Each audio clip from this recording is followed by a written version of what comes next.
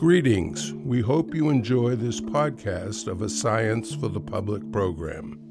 If you'd like to see the video of this program, just search the title on our website under the Archives tab at the top of the homepage, www.scienceforthepublic.org. Good evening. I'm Yvonne Stapp for Science for the Public, and I welcome you to tonight's Contemporary Science Issues and Innovations program. One of the most enduring mysteries of our universe is dark matter, and our guest, cosmologist Julian Munoz, is involved with recent discoveries that may lead to an explanation. Dr. Munoz is a postdoctoral fellow in physics at Harvard University, where he's collaborating with leading scientists in a rather unique investigation that has attracted a good deal of attention: how dark matter might interact with ordinary matter. Along with that discussion, he'll talk about some of his other cosmological interests, including gravitational waves. We're delighted to welcome Dr. Julian Munoz. Welcome. Thank you for having me. Good. And if you will start us out just with some background about this dark matter issue, sort of how much of it there is and why it's a kind of mystery. It is a good question. Dark matter has been a mystery for about a century. It's been since early 1900s when people started looking at motions of stars in our own galaxy, and they realized that the stars moved faster than they should, just given the regular matter that we have around us. Yeah. And this indicated that there's other matter that is pulling gravitationally the stars. So there's no question there's something else out there. That's right. And this is true in the scale of our galaxy, but it's also true in much larger scales. So, for example, when we look at the cosmic microwave background, which is the light that was emitted in the first instance of the universe when the universe first became transparent, we can see the gravitational potential due to the regular matter, but also due to the dark matter. So we can infer that it's actually about 5 times more dark matter than regular matter. So not only is it mysterious and dark, it's also much more of it. That's right. Yeah. Which in some way makes it easier to detect. That's why we're fairly sure that there is dark matter. Okay. But it makes it that much more poignant that we cannot know what it is. Right. So it's been frustrating for quite a while. So there's no question that there is such a thing, but we don't know what it is. That is right. So it seems as though there are like several candidates. Maybe people have heard of WIMPs, for instance. Things. Right. What are these candidates, and can you tell us anything about those? That's right. So I would separate them in 2 broad categories. Okay. You got what you call particle dark matter. So WIMPs, or the weakly interacting massive particles, are particles that are not all that different from particles in the standard model. They just interact weakly, which is why they are dark matter. Okay. Dark meaning they don't emit light or any other light-like thing. Things that are also particles are axions. Yeah. Axions are predicted by different types of string theory or different theoretical models, and they are essentially similar to the standard model particles, but they have very, very tiny masses. In that case, they have a coherent behavior on very large scales, which is why they would be interesting cosmologically. They can have wavelengths that span a galaxy. And this is the way people look for them. And the other broad category that is not particle dark matter are things that you would call massive compact objects.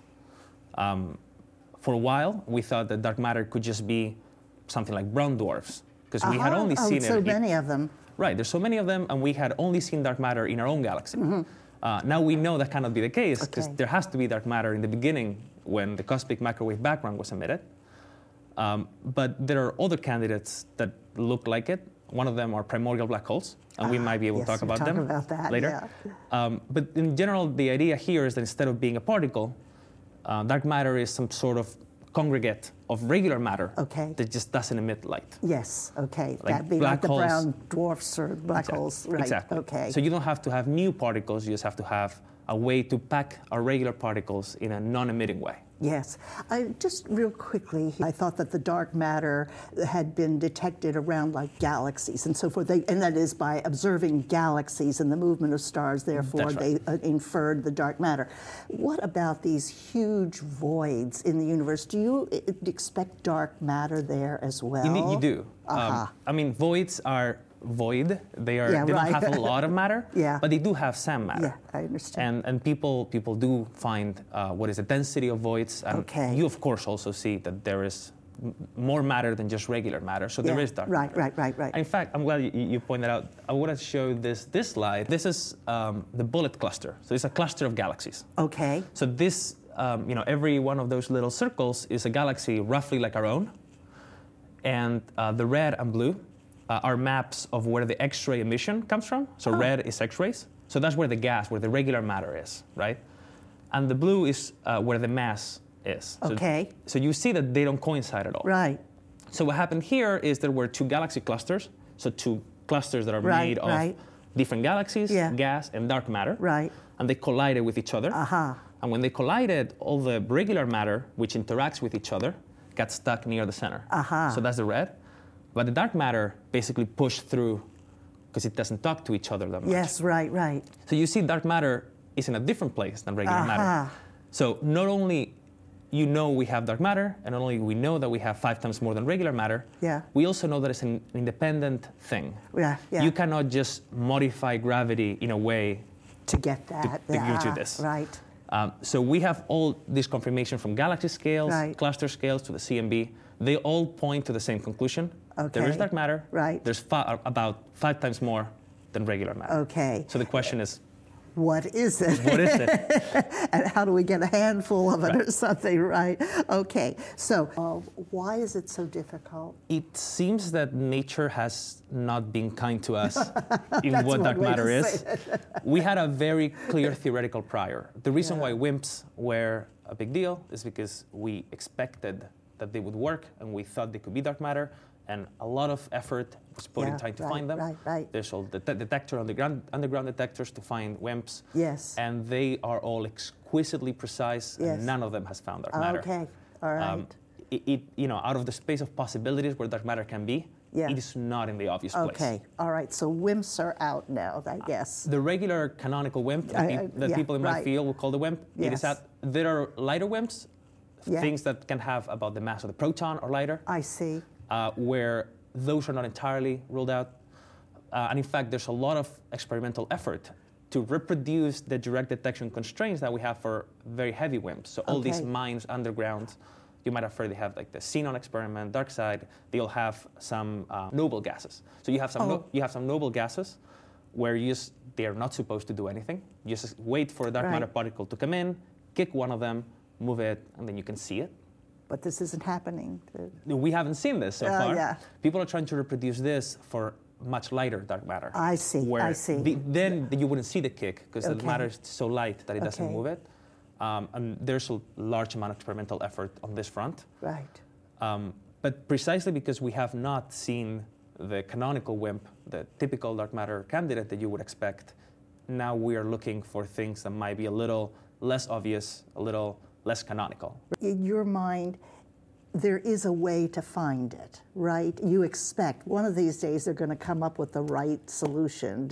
I think that is correct. In other words, it's not something that is permanently out of reach. Yeah, I don't think so. Okay. We have a very clear handle from mathematical principles. Yes, I understand in terms of it exists, but it's so difficult to. But even in terms of what candidates are possible, there are some mathematical guidelines. I see. It cannot be some arbitrary. Yeah. It has to follow the rules of quantum field theory. Okay. Which we understand fairly well. Yes, and it's very accurate, I think. Yeah, that is right. So that's why we can predict whether dark matter. Not predict, but rather we can posit that is something like a fermion. Right. So a spin 1/2 particle like protons or electrons. Right. Or can be a scalar like an axion. Okay. So we have a finite amount of possibilities, and some of them might take decades to entirely rule out. Yes. But there is a clear way forward. So you're saying that in terms of at a theoretical level or something, we're really very sure here,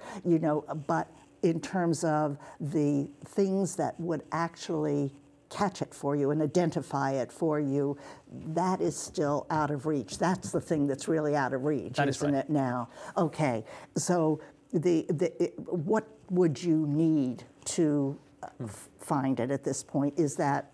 I think that there is there are possibilities that you could, that are already happening within maybe a decade. You'll have a very clear picture whether it is some of them. So the Axiom searches, for instance, are moving very fast. Okay. Things like, as I said, low mass WIMPs are also moving fast. There are some other candidates where no experiment you can build on Earth would detect them. Right. So primordial black holes would be one of those candidates. Yes. There's no new particle. Yeah. It's just regular matter that assembled itself into black holes in the very early universe. Yes. And there, what you have to do is you have to resort to astrophysics. Yes. And astrophysics gives you a very clear indication of whether matter are primordial black holes or not, related to gravitational waves. And this is something that I've worked on in the past, and we can talk about later if you want. We don't understand about the primordial black holes is how could they get matter before you had atoms, I'm assuming, or did they appear after we had atoms?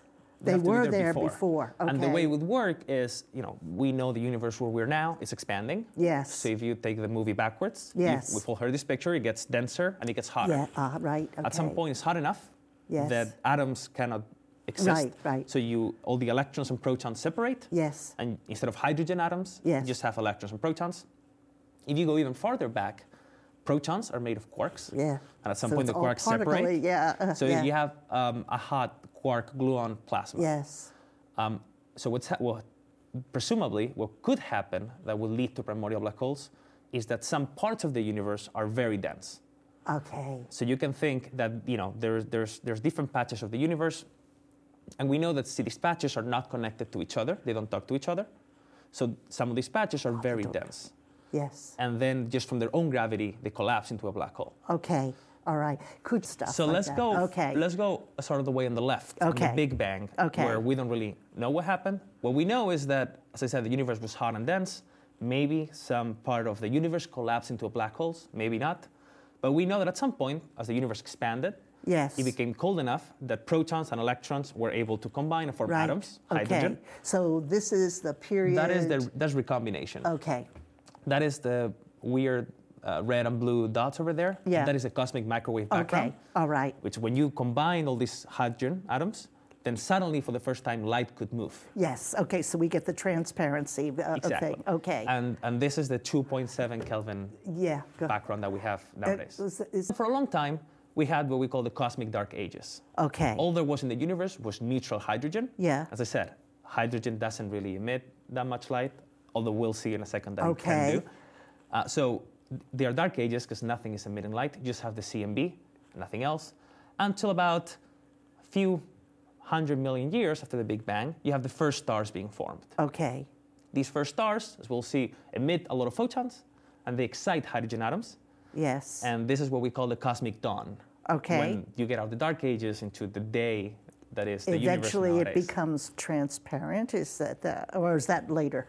It became transparent at recombination. Okay. And what is happening now around the epoch of the first stars is that you have photons that allow the hydrogen to do things. Okay. And we'll talk about this in the next slide. Okay.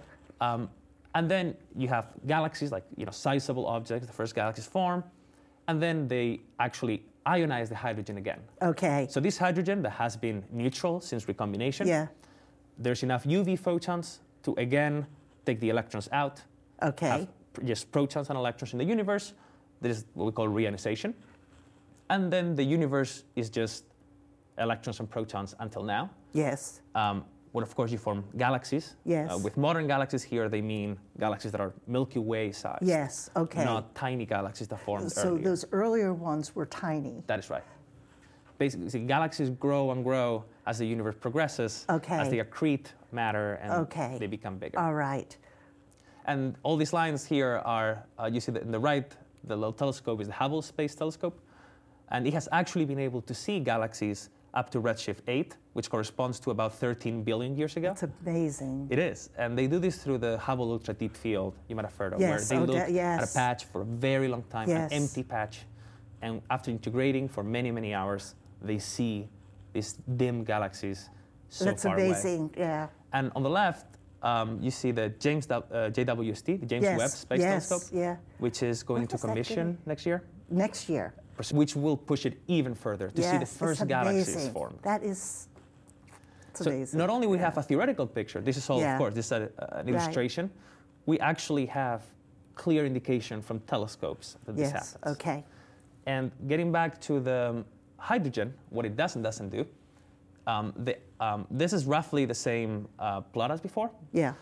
So, the right is to today, the left is earlier in the universe. And what happens, the hydrogen has a 21 centimeter spin flip transition. Oh. So if you have hydrogen, it's a proton and an electron. Yeah.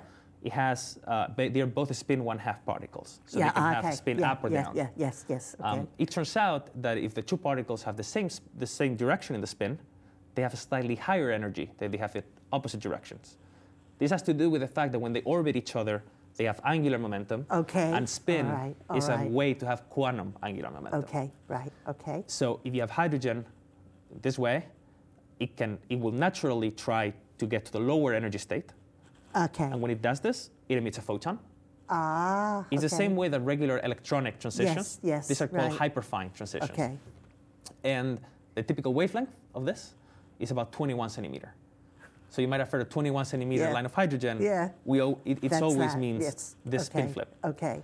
Now what happens is these photons, imagine you emit this at a very high redshift, so very early in the universe.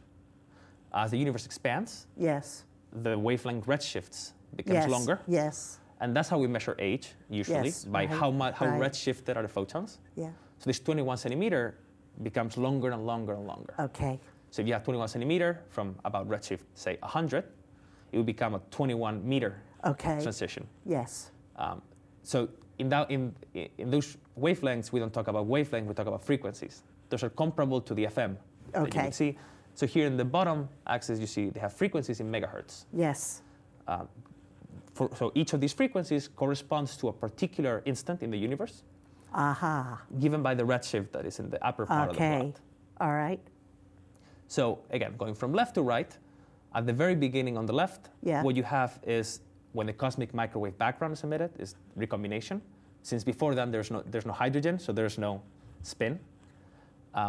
For a while, hydrogen could absorb CMB photons in this particular 21 centimeter line. Okay, all right. So the CMB has photons at all frequencies. The CMB is a black body, yes, that's what we call. Right.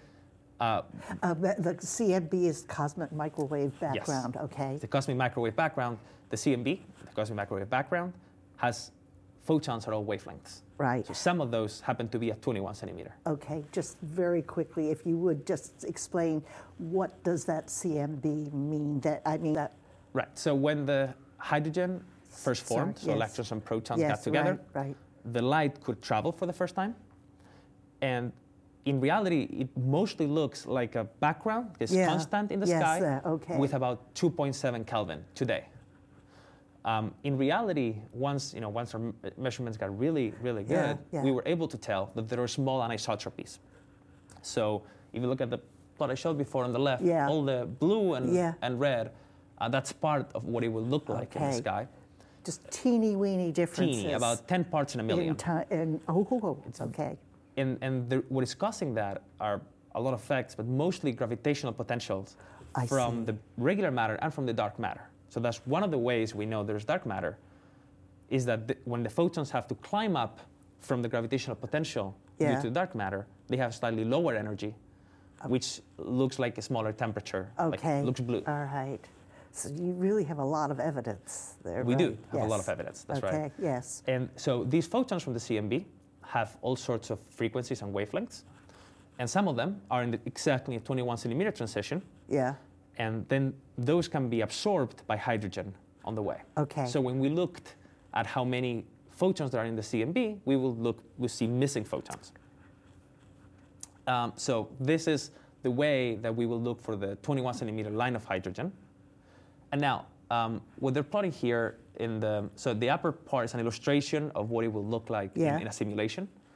And the bottom line is the average. So we start on the left. In the dark ages, you see that the line is slightly below zero at about minus 50. Right. That's millikelvin in units, just for the record. So what happens there is that the hydrogen can interact with one another. Okay. So the populations of singlets are given by the temperature of the hydrogen, which is colder than the CMB. The CMB is hot photons.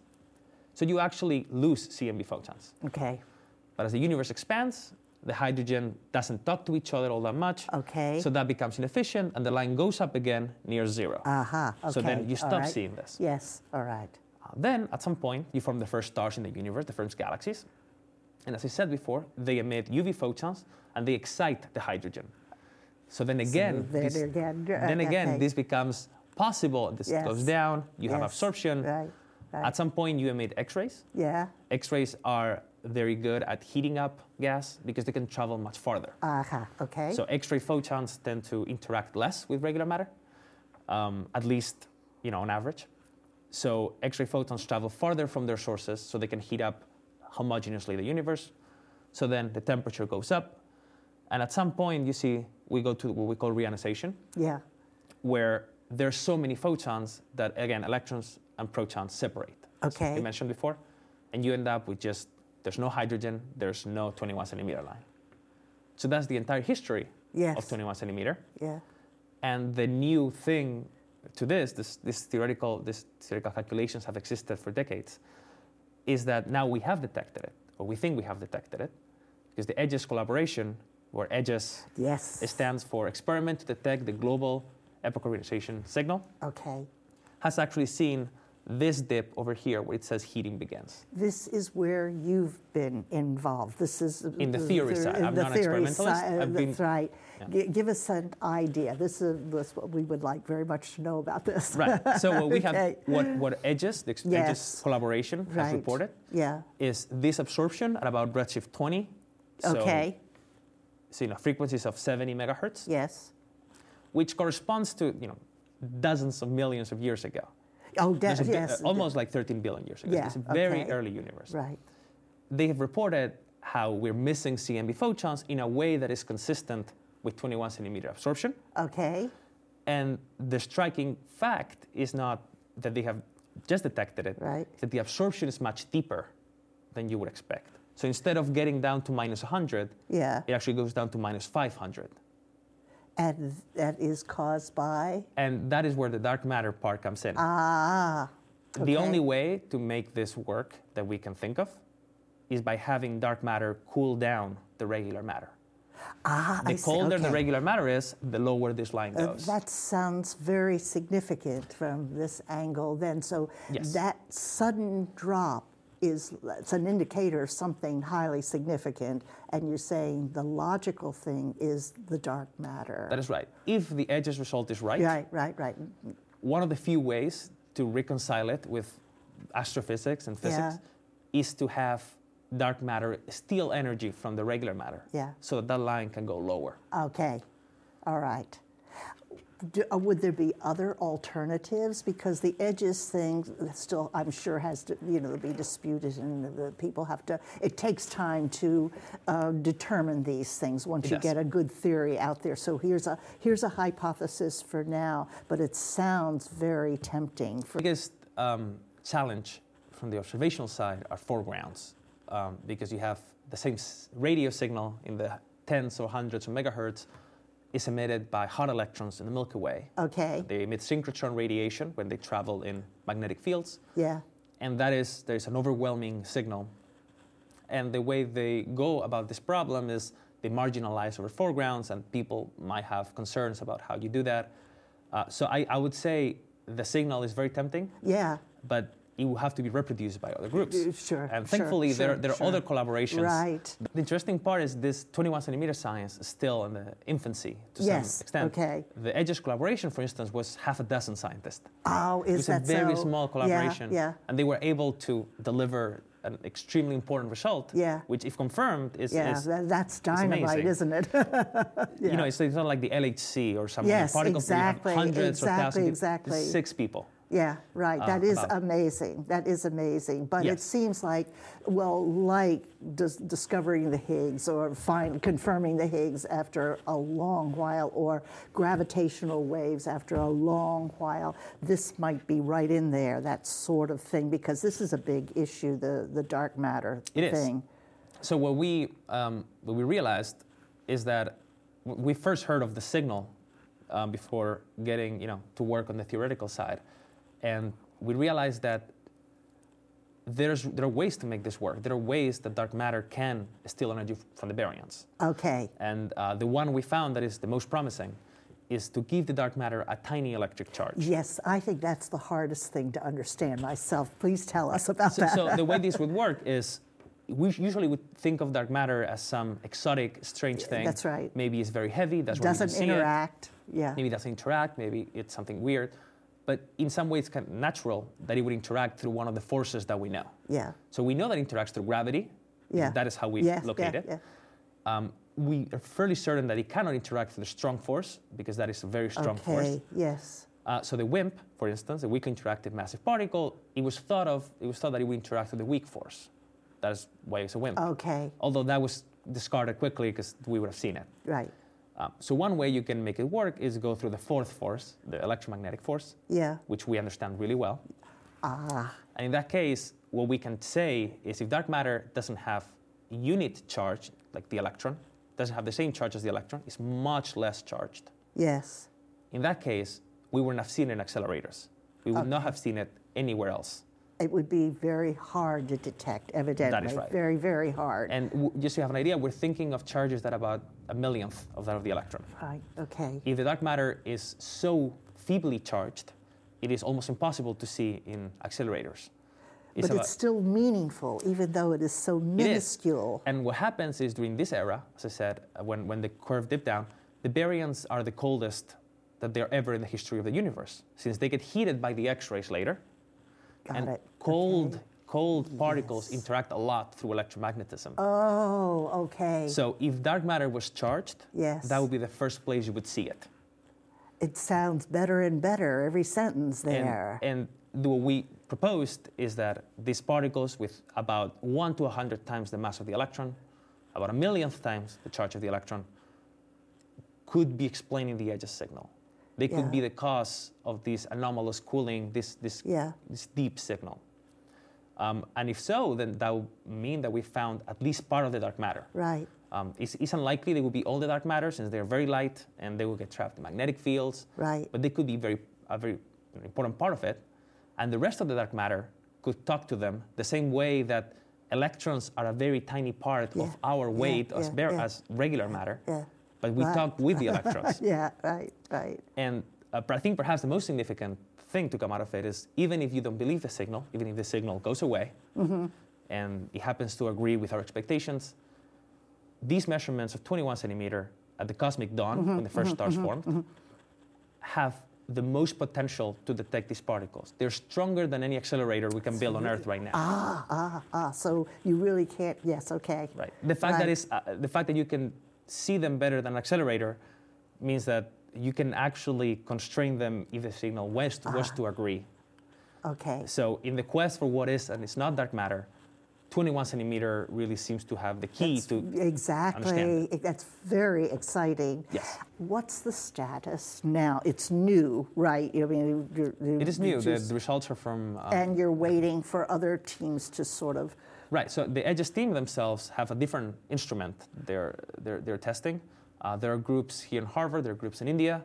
There are different groups across the planet that are trying to reproduce the results. Okay. Nothing has come out yet. Right. I understand so we that. We don't know. Right. We don't know you just yet. bite your nails for a while. Right.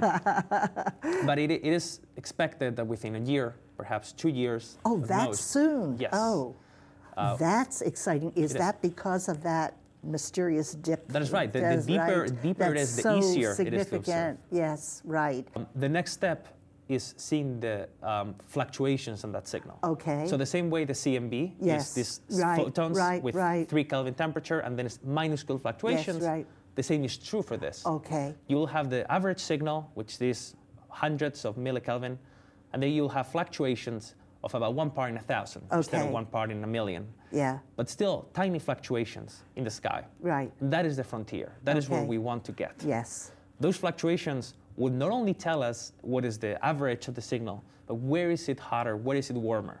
Yeah. What are the regular matter particles doing? Yeah. And that is extremely important to understand if dark matter is interacting in any way, to understand how the first stars formed, when they formed. Right. And that sort of project really requires a big team. Right. So for instance, in MIT, there's this big experiment called HERA, which is a collaboration from different people, but MIT is one of the leaders. They will be able to detect this signal from the epoch of reionization, so from later, from when the electrons and protons are separating. Right. That would be extremely exciting. And if we were able to detect that signal during the cosmic dawn, then we would actually see that critical time in the universe when dark matter might be. Really, yes. Yeah, it is very exciting. Yeah. And that actually does require a big team and hundreds of antennas, as opposed to one antenna. Right, and a whole lot of brains behind that one. Right. You have a diverse set of interests in all of this. So I want to ask two things. How did you get into this in the first place? And then you have several interests that I'd like to ask you about. Okay, so how did you get into it in the first place? You're from Spain? I'm from Spain. I came to do my PhD in the US, Johns Hopkins University. Yeah. And the guy that I was most interested in working with was a cosmologist. So he gave me some toy problem, and I worked on it for a while, and I realized I really liked it. This is it. And I was hooked. Yeah, it's easy to understand. It really is. It is, and it is. There's a lot of technical parts to it, but at the end result, you're studying the universe, which it's by definition interesting. Right. And you had other things that you were interested in. You were interested in gravitational waves and the primordial black holes. That's right. So before, years ago, when LIGO first detected gravitational waves, there was another sort of puzzle that didn't turn out to be a puzzle, but the puzzle was that the first black holes we detected were very heavy. If you remember, they had about 30 solar masses each in weight. And that is a number that we were not expecting. That these earliest would be so heavy, did you say? That any black hole that we would see. All of them were, all black holes that we had seen before, we had seen them in X-ray binaries. So you have a black hole, you have a companion, and the companion is accreting matter to it, so it emits X-rays. Right. And these ones have masses of 5 to 10 times the mass of the sun. Okay. And that is what our models were also predicting. Okay. People run models for what the black holes do, and that is the number. And 30 is a very large number. Okay. None of the models at the time predicted 30. So we wondered if these black holes were not astrophysical. Black holes can be astrophysical, meaning they are the endpoint of stellar evolution. Yeah. And instead we wondered, what if they are the dark matter? And through some calculation, we showed that dark matter lives in halos, like the halo of the Milky Way. Yes. And every once in a while, two black holes that are the dark matter would come close to each other, and they would form a binary. Yeah. And this binary would coalesce, emitting gravitational waves, which is exactly what LIGO saw. Exactly. And when you calculate how often this happens, it works out to be about how often LIGO has been detected gravitational waves. I see. Which is why it was they all go together. Right. Which worked out to be an interesting coincidence. And it started a wave of thinking about primordial black holes again. Yeah. And I think at large, what can gravitational waves teach us about dark matter? And this is one clear example where if dark matter are primordial black holes, you wouldn't see them in any accelerator. Yeah. You wouldn't see them through direct detection. Right. You would have to look at the sky and see the gravitational waves emitted by these black holes. Okay, and that's the only way to detect those. Yes, right. That's right. Okay, so that's the reason for that excitement. Another reason for being in this work at this time, when so many things are happening. What do you predict in terms of like the next 20 years in developments here? So I think by far the thing that I find most interesting are all these 21 centimeter experiments that are delivering results, and they're going to get much better. Right. But on different side, gravitational wave measurements are getting extremely good, and they're starting to detect events almost on a monthly basis. Yeah. Something that I also find very interesting, which is another sort of astrophysical event, are called fast radio bursts. Oh, yes. These FRBs, fast radio bursts, are entirely mysterious. Really mysterious, yes. We don't know what is causing them, but we know that it's astrophysical. Right, yeah. We expect some neutron star, some very compact object with a very high magnetic field. Would those be very distant in time? Would they go? Is that an indication of something from the remote universe rather than closer to us? These FRBs they are cosmological. Yeah. As in they are maybe 1 billion light years away. Oh. But not far away enough that you would think of. Right. It's not necessarily a signal from the earliest universe by any means. It's from the late universe, if you wish. Right. Okay. But again, we don't know what they are. Interesting. Yeah. And I think we have detected a few dozen of them so far, because we've been looking with very small telescopes that were not designed for FRBs. They were looking at a galaxy, and it just so happened to go off. And these things, by the way, they're called fast-rate bursts because they're very fast. They last about a millisecond. So you really have to have the telescope trained on this. Is that the idea, to capture it? The way they do it is it's radio, so they have detectors where they actually process the data. Okay. But you actually have to be looking at it. It's not like a galaxy that's going to be here today, tomorrow, and in 1 billion years. This thing goes off. They're so fast. You have to be exactly looking when it happens. Okay. And now we're going to have experiments. There's the one called CHIME, it's Canadian Hydrogen Mapping Experiment, one called HIRAX, which is the same in South Africa. Both these experiments are going to be able to detect thousands of these FRBs every year, which means that we're going to have a very clear picture of where they are and perhaps where the properties are, and this should lead to us understanding where they come from, but also what can we learn about the universe and about dark matter from them. So you think there is a possible connection? So something we realized is if dark matter was primordial black holes, primordial black holes not only interact through gravity by merging, they can also bend light. So this is called gravitational lensing. Right, lensing. And the way this works is that photons are massless, light particles are massless, but they still follow the curved space-time. Yes. So if you put a primordial black holes between an FRB and you, it will get bent. Yes. And if it's right on the way, it can have two paths on the way to you. Yes. So it goes around there like that. So you might have heard of the Einstein arcs. Yes. When absolutely. things are gravitationally lensed, you see an arc around absolutely. it. For an now FRB, it's common to see it. It is common. Yeah, we have hundreds of them. For these FRBs, you wouldn't see an arc because they last a millisecond. What you would see is one image and then another one. Yes, because it's, okay. Because it's not emitting all the time. Yes. So we realized that these FRBs can actually tell us if primordial black holes are the dark matter or not by whether they are echoed this way, whether on the way to us they cross near a primordial black hole and they are lensed. Right. And in fact, it will happen often enough if primordial black holes are the dark matter that about 1 in 100 FRBs should be echoed. So we only have 30 or 40 of them for now, so we cannot say anything. But within a year or two of operation of CHIME, which is being built, or HIRAX, we will be able to definitely tell whether primordial black holes can be the dark matter. This is really neat, isn't it?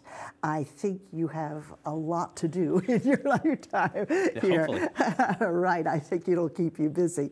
But I really appreciate very much your giving us this fabulous information. Thank you for having me. I wish you the very best in your career. And you'll have to come back another time to talk some about these things. Thank you again very much. Thank you. We hope you enjoyed this podcast of a Science for the Public event. Please check out our website, www.scienceforthepublic.org, for videos of all our events, lists of upcoming events, our weekly Sci News Roundup newsletter, and timely science information.